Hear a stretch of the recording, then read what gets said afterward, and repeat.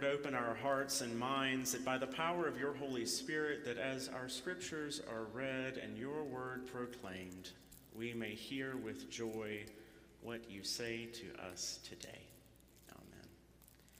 Our gospel reading this morning comes from the gospel according to Matthew, the 22nd chapter, verses 15 through 22. Hear now this holy word. Then the Pharisees went and plotted to entrap Jesus in what he said. So they sent their disciples to him along with the Herodians, saying, "Teacher, we know that you are sincere and teach the way of God in accordance with truth and show deference to no one, for you do not regard people with partiality. Tell us then what you think. Is it lawful to pay taxes to the emperor or not?" But Jesus, aware of their malice, said, "Why are you putting me to the test, you hypocrites? Show me the coin used for the tax." And they brought him a denarius.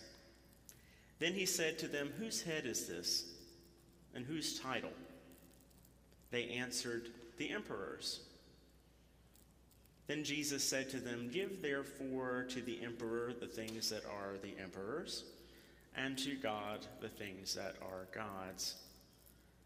When they heard this, they were amazed, and they left him and went away. This is the word of God for us, the people of God. Thanks be to God. Amen. We enter into our story today in the midst of Jesus' final week. Perhaps you'll recall that just one chapter earlier, Jesus has made his triumphal entry into Jerusalem. He's cleansed the temple of money changers. He's healing the blind and the sick. And as Jesus continues in his ministry in what will be his final week, the chief priests and the legal experts continue becoming angry at Jesus, continually questioning his authority. But let's be very clear. It's very important to remember that though Matthew highlights opposition that Jesus faced with the Pharisees and the teachers of the law, this does not mean that all Pharisees and all the teachers of the law were somehow blind to God's truth. In fact, quite the opposite. These individuals had devoted their lives to God, but we realize that this devotion to God was often expressed in different ways. There's no excuse to cast total blame on these Pharisees and teachers of the law. There's no excuse to demean the Jewish faith and tradition. After all, it was the tradition in which Jesus was raised and was thoroughly entrenched. Jesus is bringing a new interpretation to light, and in Matthew's perspectives and writings, this brought along frequent clashes with Jesus and others. And according to Matthew, this isn't new. It's been developing over the course of Jesus' ministry, but now in Jesus' final week, the conflict becomes amplified. And this amplified conflict is where we find ourselves today. Then the Pharisees plotted to entrap Jesus in what he said. But we read that the Pharisees didn't entrap Jesus alone. Rather, they joined together with the Herodians, a highly unlikely coalition. The Pharisees were critical of the Roman government, whereas the Herodians were working within the government to support the Herodian dynasty, who acted as a puppet on behalf of Rome. Two groups with almost nothing in common. But they come together in their shared dislike of this man named Jesus. Who knew one man could be so powerful? And their question they posed to Jesus wasn't an honest question either. They wanted to entrap Jesus, presenting him with an unwinnable situation. But to make things worse, they tried to disguise their trap in flattery. "We know that you are sincere.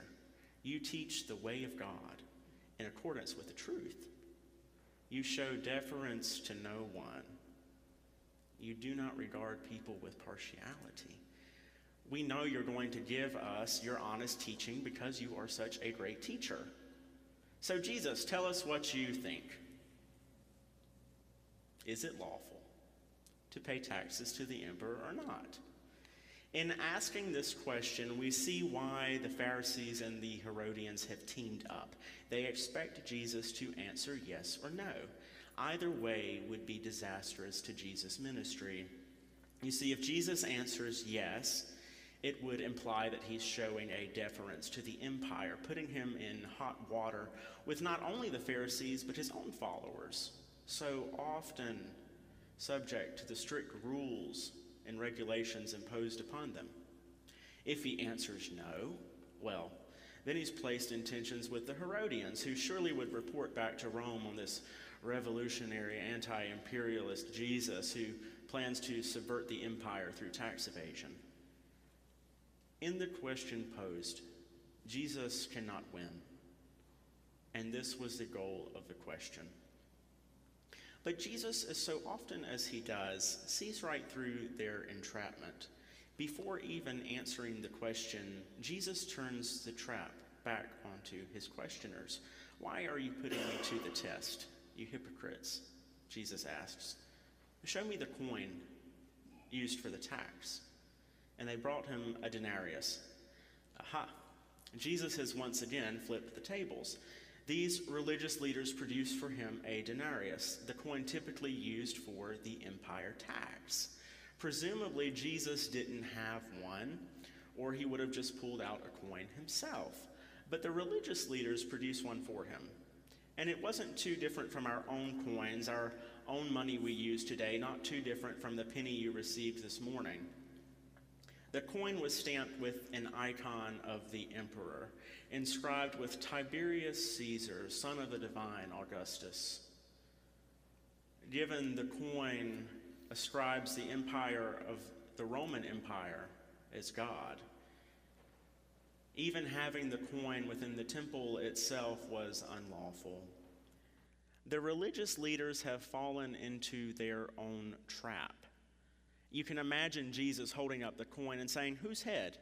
Whose title?" Perhaps the Pharisees and Herodians are looking down at their feet, embarrassment running over them. "The emperors," they respond. Well, case closed. "Give therefore to the emperor the things that are the emperor's, and give to God the things that are God's." It's a simple answer, right? Wrong.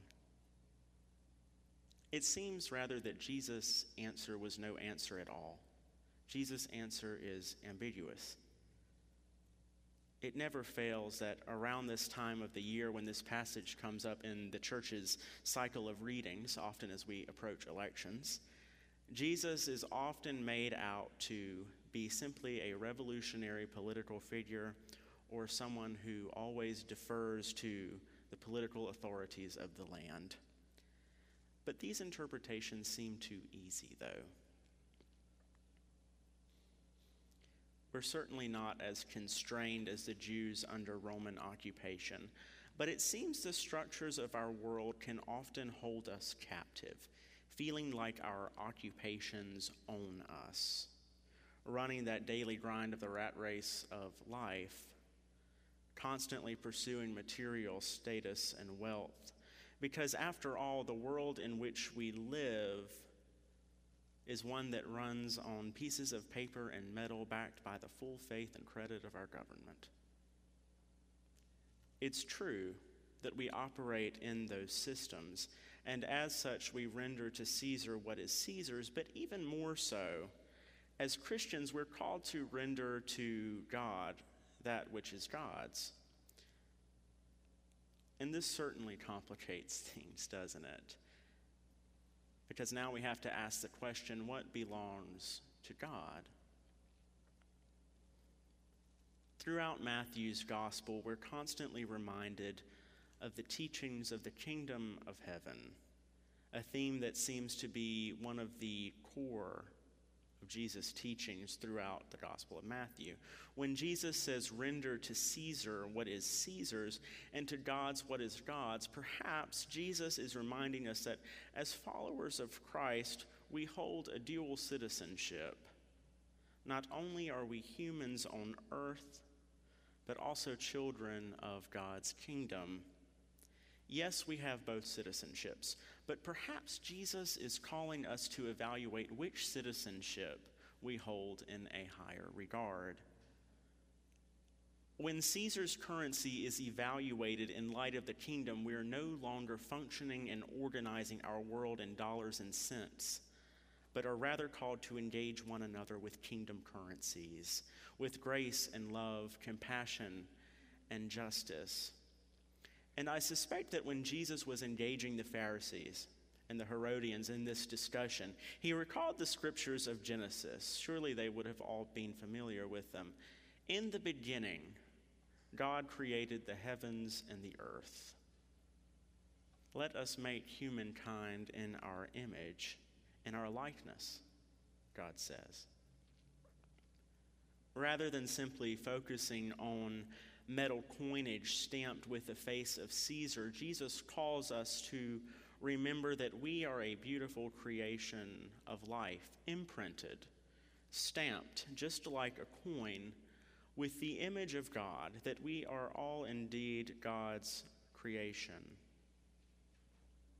that our entire self belongs to God. As such, we are called to give to God our entire life, showing service to God and God's world in utilizing our kingdom currencies, our prayers, our presence, our gifts, our service, and our witness as faithful disciples of Jesus Christ. How are we praying for one another? Do we truly keep folks in our prayers when we say, "I'll be praying"? Or when we engage in our prayers together in worship? Are we simply reading words on a page? What would it mean for the world if we truly lifted up our prayers to God, praying for our church, our community, our denomination, and pressing matters facing the nation and world today? There's no shortage. How might you invest your prayers in hope of a better world? And our presence? Well, certainly we're gathered here together this morning, but how else could we show our presence as Christians in changing the world? Have we made visits as we are able to those who are ill or can't often leave their homes? Have we volunteered to read with the children just across the street at Swift Creek Elementary? Or maybe we can call that person we've noticed that's been gone from church for some time, not to simply convince them to come back to church on a Sunday, but to truly check in and see how it is with their soul. How might you invest your presence so that someone might glimpse the love of Christ? And what about our gifts? And not just the financial ones. Certainly, our financial gifts help continue the ministries of the church. Remember, we hold dual citizenship. But what other gifts have been given to you by God that you can use within the world? Perhaps consider taking a spiritual gifts inventory to see how you can best build up the body of Christ.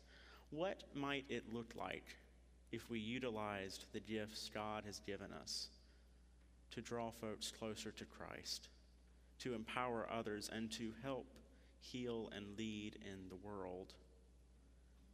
How do you serve?